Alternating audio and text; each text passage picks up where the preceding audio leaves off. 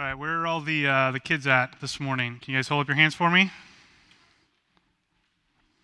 All right, even though this is a second Sunday of the month and we normally do Kids Connect, because we're meeting here today, we're going to push Kids Connect back till next week, and then we'll do Kids Connect 2 weeks in a row. So you have to, or you get to do 2 weeks in a row next week, but you get 2 weeks of Kids Sermon this week. So I have a question for all of you. I want to know, how old is your oldest grandparent?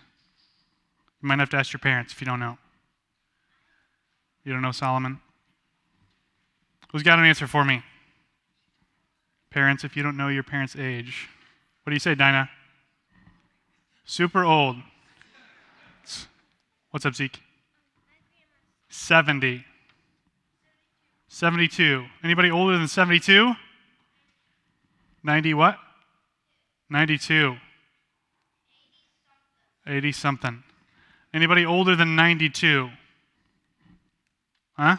All right, 92. That's pretty old. So now I have another question for you. Whether your grandma or grandpa is 92 or whether they're 80 something or 70 something or younger, what would you say if I came up to you and I said, guess what? Your grandma is going to have a baby. How many of you would believe me? Solomon, you would believe me. Anybody else, would you believe me? Why not? Do you think that I make stuff up? What? You would believe me? Thanks, Silas. You grow a baby before you're old. What else? Anybody else have an answer? Why wouldn't you believe me? You guys like Zeke's answer? That old people don't have babies? What do you think, Johnny? Too old to have a baby. I kind of agree. But there's a story that we're going to read about today in the Bible of Abraham and Sarah. How many people know who Abraham and Sarah are? Who's Abraham? He's the father of what? Of Isaac. Does anybody know how old Abraham was when he had Isaac? Do you think it was older or younger than 92? Older. Does that sound right, or does that sound crazy?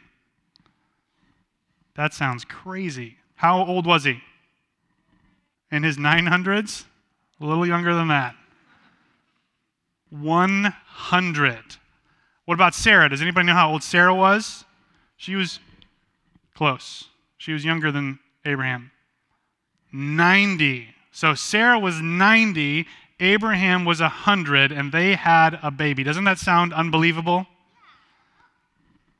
Yeah, Sarah thought so too. Do you know what Sarah did when God told her she was going to have a baby? She laughed. She said, that's crazy. I'm super old.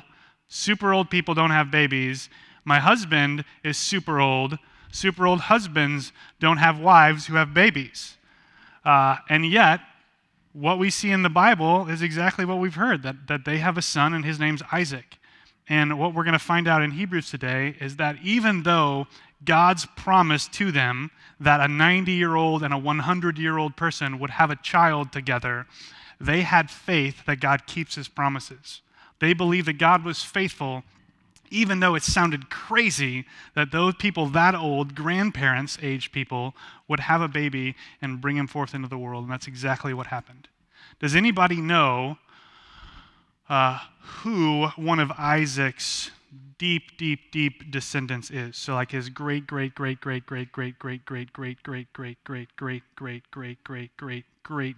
is. I'll give you a hint. He's somebody that's very important. Jesus. That is exactly right. All because God gave that promise, that unbelievable, crazy promise to those super old people. They had faith, they trusted God, and through them, God brought forth Isaac into the world. And through Isaac, a long time after, he brought Jesus into the world. And through Jesus, we have salvation. And so, we should believe that God can do amazing, incredible things, even though to our ears, sometimes they sound crazy and unbelievable. So I would encourage you to go home and talk to your parents about other unbelievable things that God can do, especially the most unbelievable thing, and that is saving us from our sin in Christ. Now, if you would, open up your Bibles to Hebrews chapter 11. We're going to read verses 8 through 22 this morning of Hebrews chapter 11. Again, that's Hebrews chapter 11. We're going to read verses 8 through 22. By faith, Abraham obeyed when he was called to go out to a place that he was to receive as an inheritance. And he went out, not knowing where he was going. By faith, he went to live in the land of promise as in a foreign land, living in tents with Isaac and Jacob, heirs with him of the same promise. For he was looking forward to the city that has foundations, whose designer and builder is God. By faith, Sarah herself received power to conceive, even when she was past the age, since she considered him faithful who had promised. Therefore, from one man, and him as good as dead, were born descendants as many as the stars of heaven, and as many as the innumerable grains of sand by the seashore. These all died in faith, not having received the things promised, but having seen them and greeted them from afar, and having acknowledged that they were strangers and exiles on the earth. For people who speak thus make it clear that they are seeking a homeland.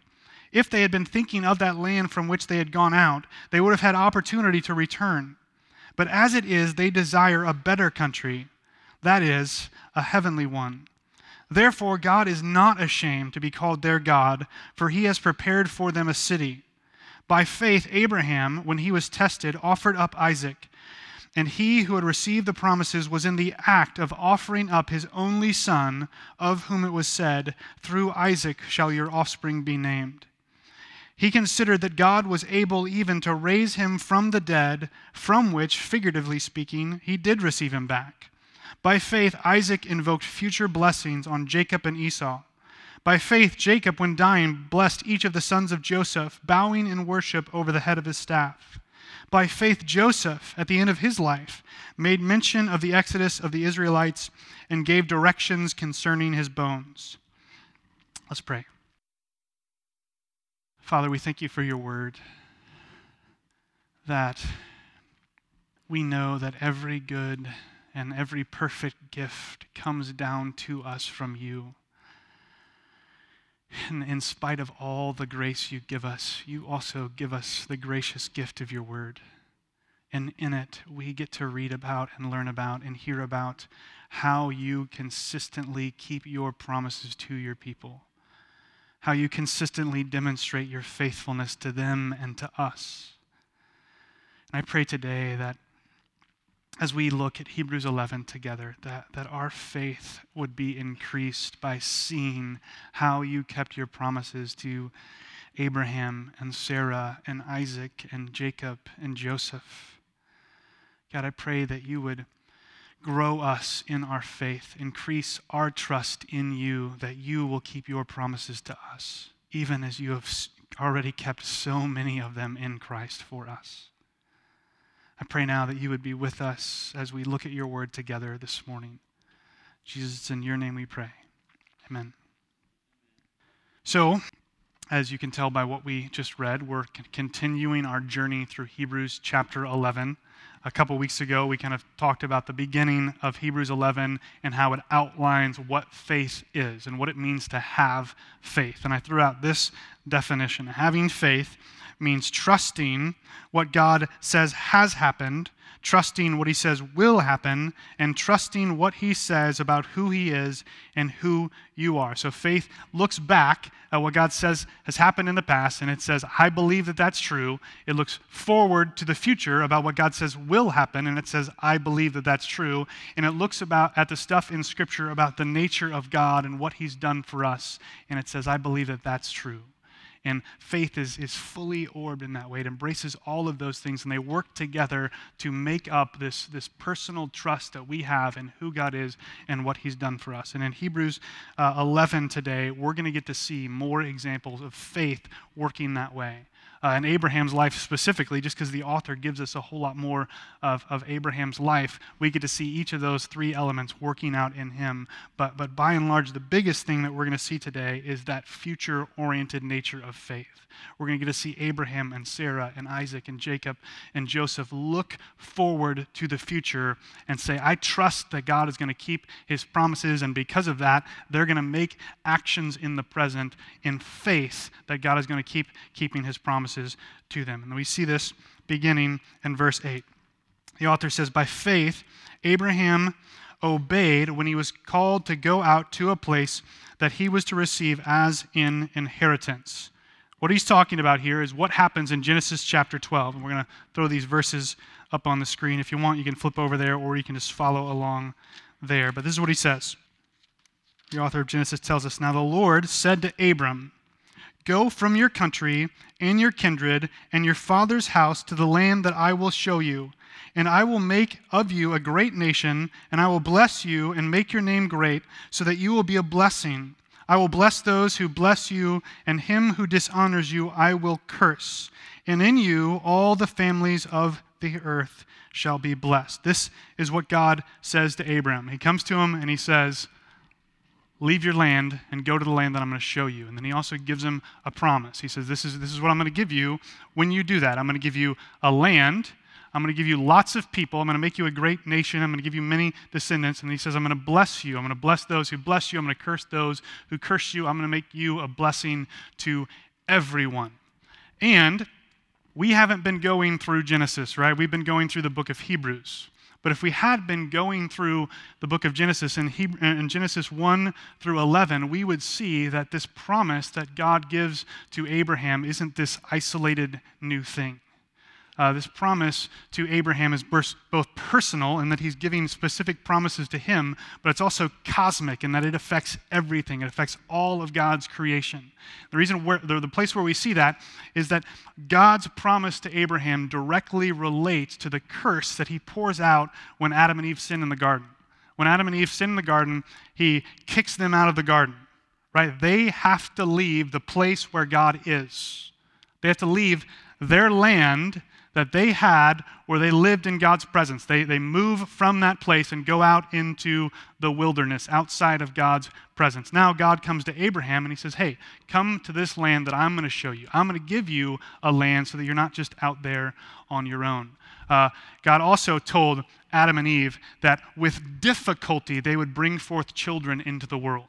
Right? It would be hard for them to have many, many, many descendants. But God comes to Abraham and he says, I'm going to make your descendants as numerous as the stars in the sky.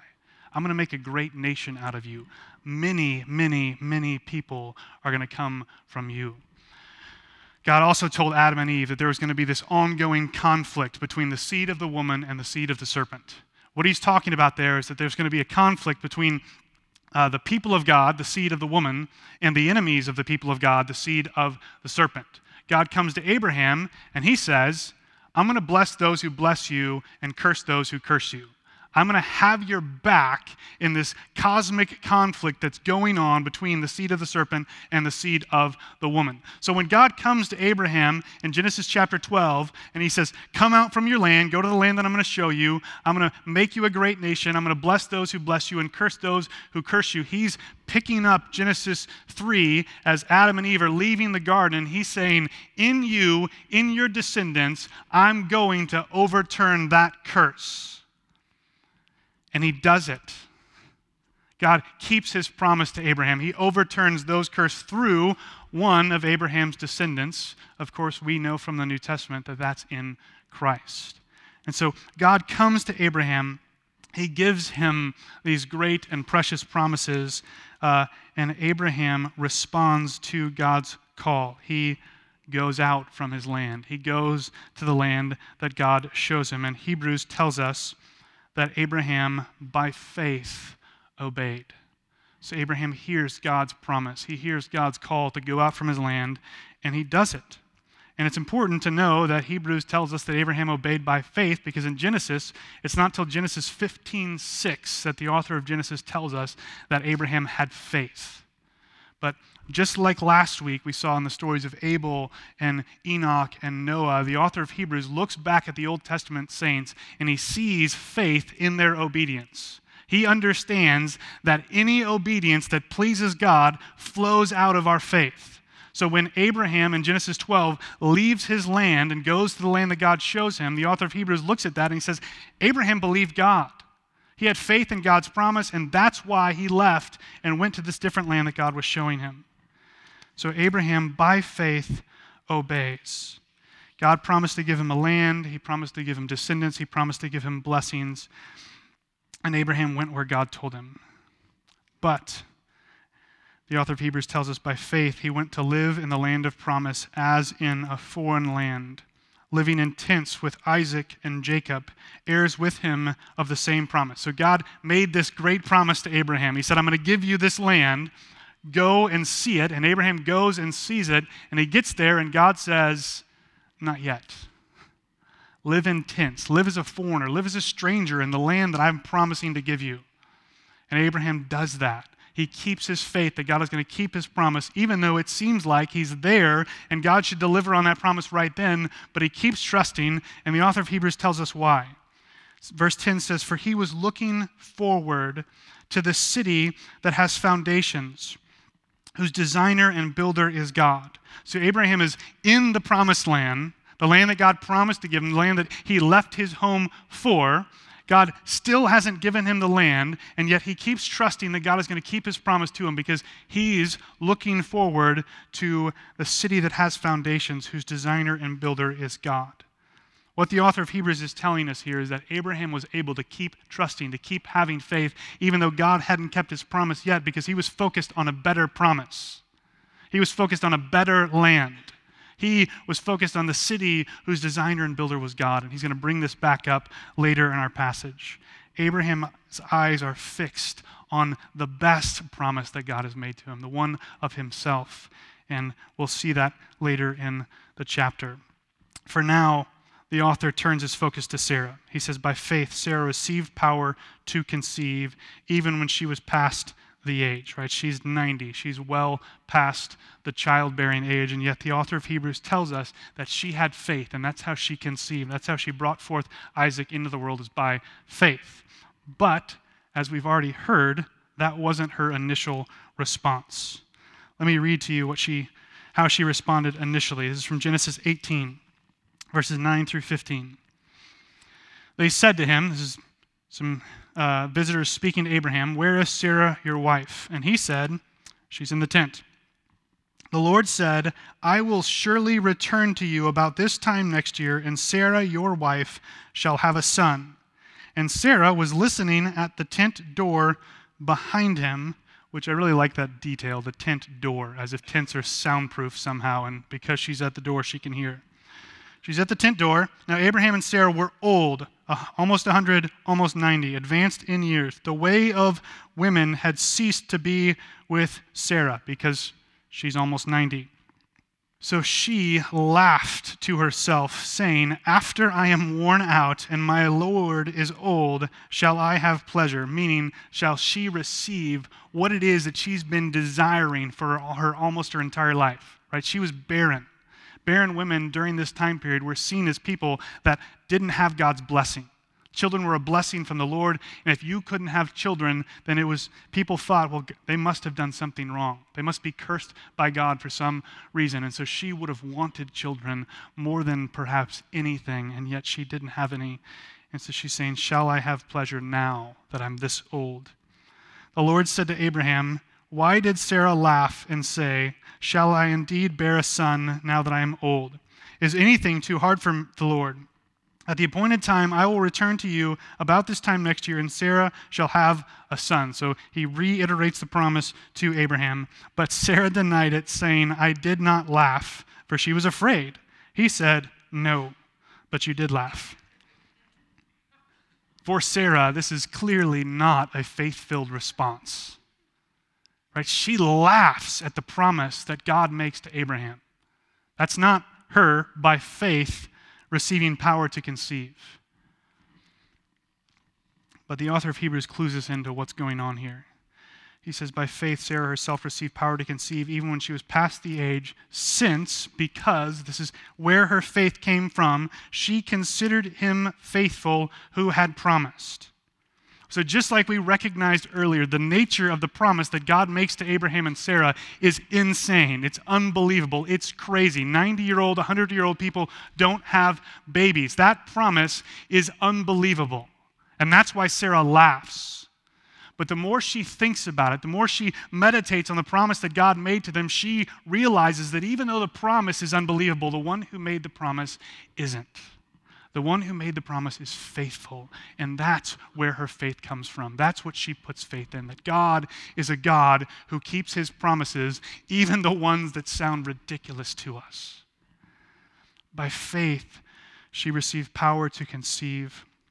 Therefore, from one man, and him as good as dead, were born descendants as many as the stars of heaven and as many as the innumerable grains of sand by the seashore. Through Sarah's faith, through Abraham's faith, he keeps his promise and brings forth the promised children to Abraham into the world. And through their descendants comes Christ. And yet, despite their faith, despite their belief that God keeps his promises, verse 13 tells us, these all died in faith, not having received the things promised, but having seen them and greeted them from afar, and having acknowledged that they were strangers and exiles on the earth. Abraham and Sarah got Isaac, right? God delivered on that promise to them, but they didn't get to see their descendants as numerous as the grains of the seashore. They didn't get to see their descendants outnumber the stars in heaven. They just got kind of glimpses and hints at God keeping these big, huge promises he had made to them. And yet they kept trusting. Even though they weren't in the land. He says, for people who speak thus, make it clear that they are seeking a homeland. If they had been thinking of that land from which they had gone out, they would have had an opportunity to return. So if the land they came from was the one they were seeking, they could have gone back. But, verse 16, as it is, they desire a better country. That is a heavenly one. Therefore, God is not ashamed to be called their God, for he has prepared for them a city. This is what enabled Abraham and Sarah to keep trusting, to keep having faith, even though God hadn't kept all his promises to them, because they knew, just like he said of Abraham in verse 10, there was a better promise for them, a better hope for them, and they were focused on that. I want to read some passages from Revelation to you that talk about what it is that their hope is set on. And I want to encourage you to not do what we as people do so often when we hear Scripture, especially Scripture that we've heard before, and that is to just kind of tune it out. These sections of Revelation 21 and 22, what these are the vision of a fellow human being, right? Somebody like me or like you, who God gave a glimpse into what things will be like. And he came back and wrote this down for us to be encouraged by, to give us something to set our eyes on, to set our hope on. And so don't just, hear Revelation and, I know new heavens, new earth, right? Throne, crystal river, tree of life, all this stuff. Don't tune it out. Allow the Spirit of God to encourage you with his word, because that's what it was written down to do. So listen with me. Then I saw a new heaven and a new earth, for the first heaven and the first earth had passed away, and the sea was no more. And I saw the holy city, New Jerusalem, coming down out of heaven from God, prepared as a bride adorned for her husband. And I heard a loud voice from the throne saying, behold, the dwelling place of God is with man. He will dwell with them, and they will be his people, and God himself will be with them as their God. He will wipe away every tear from their eyes, and death shall be no more. Neither shall there be mourning, nor crying, nor pain any more, for the former things have passed away. And he who was seated on the throne said, behold, I am making all things new. Also he said, write this down, for these words are trustworthy and true. And he said to me, it is done. I am the Alpha and the Omega, the beginning and the end. To the thirsty I will give from the spring of the water of life without payment. The one who conquers will have this heritage, and I will be his God, and he will be my son. And I saw no temple in the city, for its temple is the Lord God, the Almighty, and the Lamb. And the city has no need of sun or moon to shine in it, for the glory of God gives it its light, and its lamp is the Lamb. By its light will the nations walk, and the kings of earth will bring their glory into it. And its gates will never be shut by day, and there will be no night there. They will bring into it the glory and the honor of the nations. But nothing unclean will ever enter it, nor anyone who does what is detestable or false, but only those who are written in the Lamb's book of life. Then the angel showed me the river of the water of life, bright as crystal, flowing from the throne of God and of the Lamb through the middle of the street of the city. Also on either side of the river, the tree of life with its 12 kinds of fruit, yielding each fruit in its month. The leaves of the tree were for the healing of the nations. No longer will there be anything accursed, but the throne of God and of the Lamb will be in it, and his servants will worship him. They will see his face, and his name will be on their foreheads. And night will be no more. They will need no light of lamp or sun, for the Lord God will be their light, and they will reign forever and ever. This brings us back to the beginning. Right? This is where God keeps all his promises to us. He does away with this world that's been corrupted and broken by us and our sin, and he gives us a new and better one where sin never, ever happens. But even more than that, he gives us a place where he is. For Abraham and Sarah and their sons, who were much, much closer to Genesis 3 than we are, they would have known the pain of being kicked out of God's presence in a way that we don't. Because we don't have anyone in our family tree that's very close that lived with God. And so for them, God's promise to them wasn't just some distant hope. It was what they fixed their eyes on. They believed that God was going to keep his promises to them, that he was going to bring them back into their presence, into his presence. And so I think the reason why the author of Hebrews can say what he says about them and their faith is because they weren't just hoping in land or descendants or even blessing. Their hope was that God would be with them again. And so as God delays some of his promise to them, at least from their perspective, that didn't matter to them. They were able to live in the land that he promised to them as foreigners and aliens because they knew that a better land was coming for them. A land in which they would dwell with God and not just with one another. The good ending of God's story is one that we will all get to participate in. And as we seek to live as his people in a broken and dying world, especially right now where it seems like everything is in chaos, that hope, that world that John has described for us, that it's actually going to come, that God is actually going to keep those promises to us, is our only hope to live the way he's called us to live now. And that should be before us and in our minds. It should be our hope, not something else. Right? I love how the author of Hebrews says that they desire a better country that is a heavenly one. I feel like in the last election cycle, that should have been the verse most quoted by us as Christians.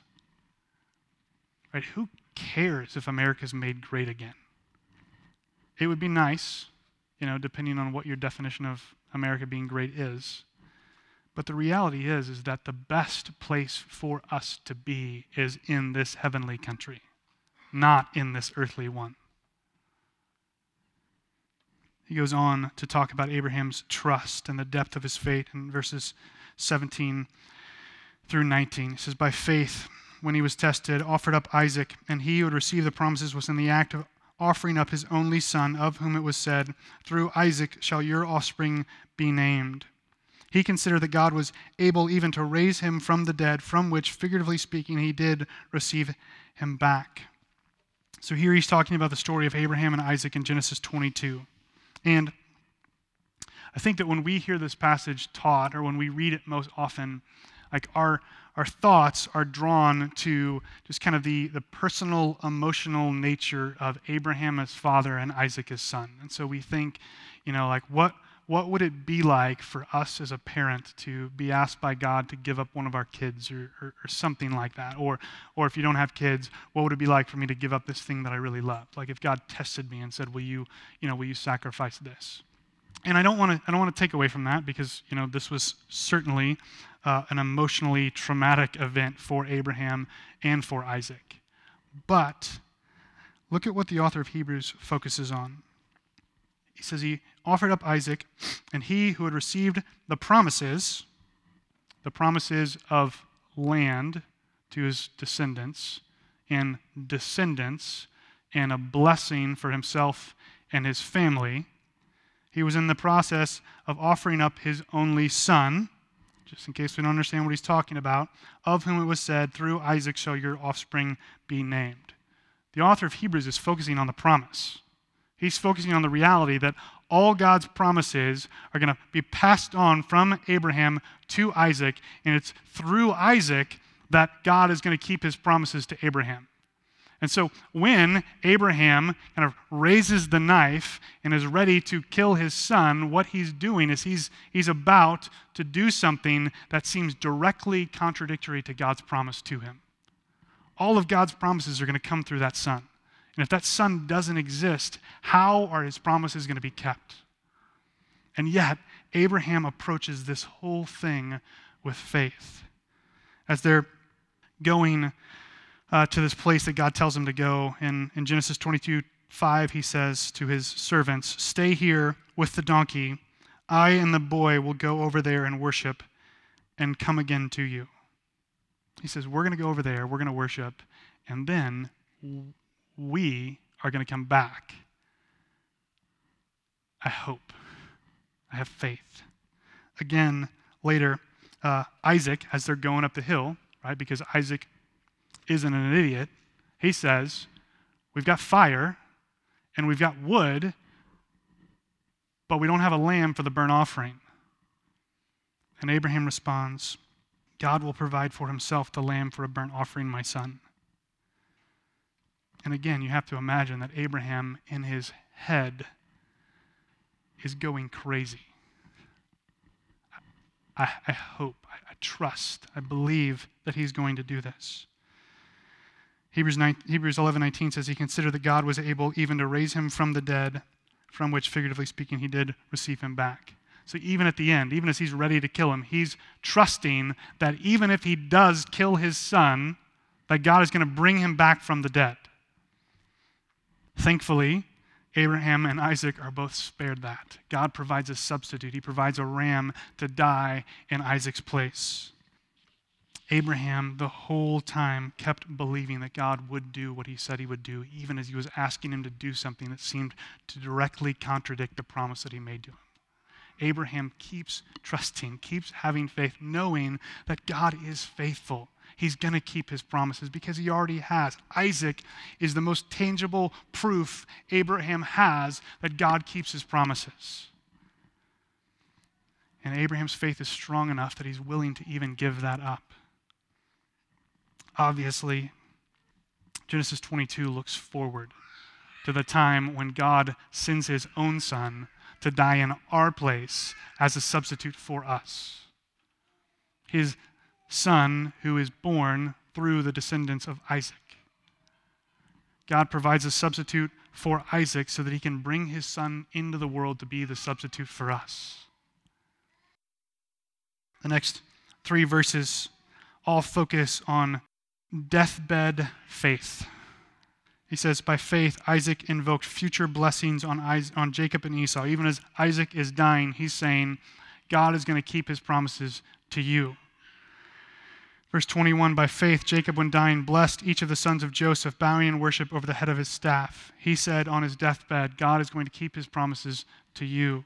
Joseph, at the end of his life, made mention of the exodus of the Israelites and gave direction concerning his bones. Joseph, in faith, prophesies about the time when God's people are going to leave the land that they're enslaved in and go to the land that God had promised to them. And he says, take me with you.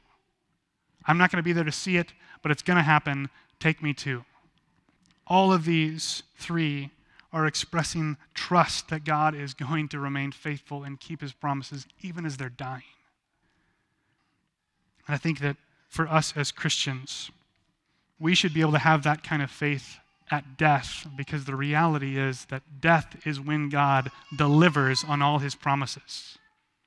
It doesn't seem like it. It doesn't feel like it for all of us who are left behind. But the reality is that for Jacob and Joseph and Isaac, as they're passing away, as they're saying God is going to keep his promises to you, to the next generation, they're waking up inheriting all of God's promises.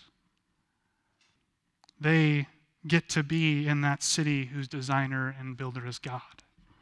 They get to be in that better country that they've been longing for. Our faith gives us the answer to humanity's greatest fear. Because we know that God keeps his promises. Even the ones that seem unbelievable. Even the ones that seem to directly contradict his promises to us. And even when it seems like all chance that we have to have any promises kept for us at our death is over, God keeps his promises. Because his promises don't end when we die. That's when they begin.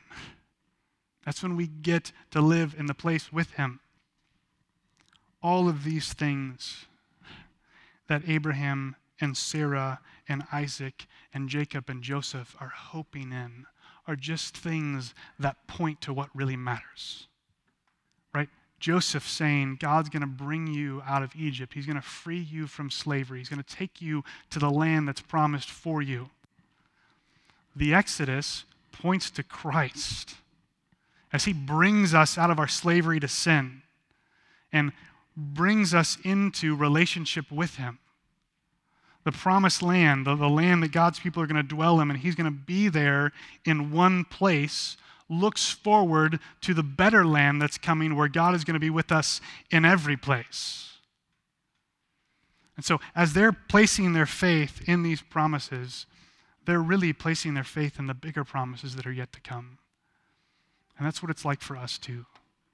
Right? We know so much more of God's revelation than they do because we get to look back on the cross.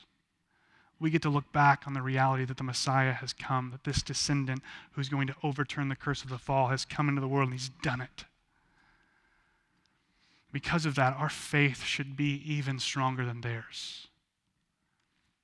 Because for them, right, that kind of threefold nature of faith, they're almost totally looking to the future saying, God's going to keep promises. He's done a little bit in the past, in my life, at creation. But most of it is all forward. It's all yet to come. Not much of it is already. But for us, because we live on this side of the cross, God has already done so much for us. And because of that, we should have so much faith and so much trust and so much confidence that all of the not yet that's promised is going to happen. And if we don't, it's not a deficiency in his promises. It's not a deficiency in the work that's already been done. It's a deficiency in our faith. In Romans, Paul says, how can he who did not spare his own son not also with him give us all things? Freely give us all things. Paul is looking back on the cross as God's greatest and most gracious gift to us and saying, if he has done that, all this other stuff is nothing for him. And so as you're going through life in this broken world, as you're seeing brokenness all over the news and social media and relationships with other people, I would encourage you to be someone who brings faith into those conversations. Be someone who brings God's promises and how we cling to them in the midst of all this uncertainty into those conversations. Don't be someone who just brings more brokenness into the conversation, because that's not going to help anyone. That's not the answer God has given us. He's given us faith to trust in him that he's going to keep keeping his promises.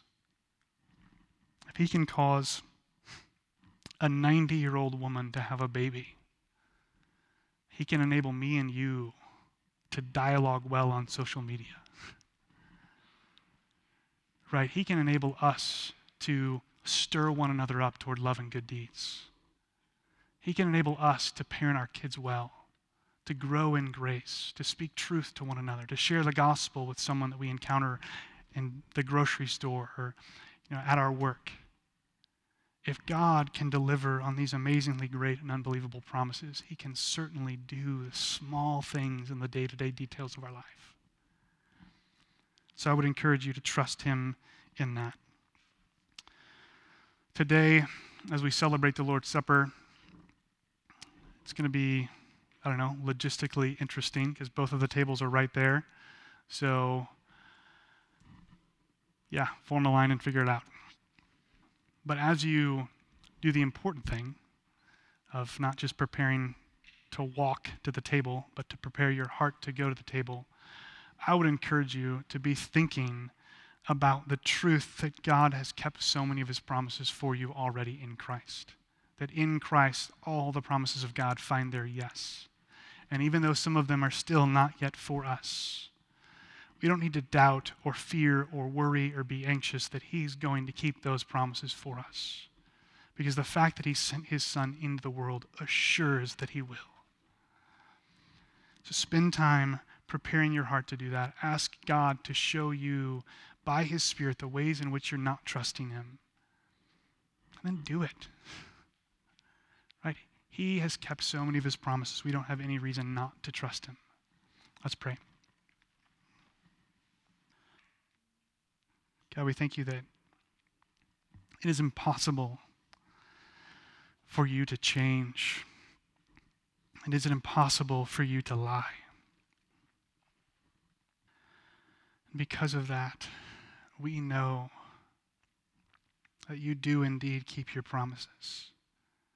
You are nothing but faithful. And that you remain faithful even when we are faithless. God, I pray today that as we've seen great displays of faith in your people, even in the midst of laughing at the unbelievable nature of some of your promises, that we would trust that you can produce that kind of faith in us too. Not so that we can be impressed with ourselves and our faith, but so that we can be impressed with you and your gracious, promise-keeping nature. God, I pray that you would help us to fix our eyes on your promises, and that we would realize that the best is yet to come. Because the ultimate gift that you're going to give us is yourself. Help us to long for that and hope and trust in that more than anything else. Be with us now as we again remind ourselves, Jesus, of your sacrifice on our behalf.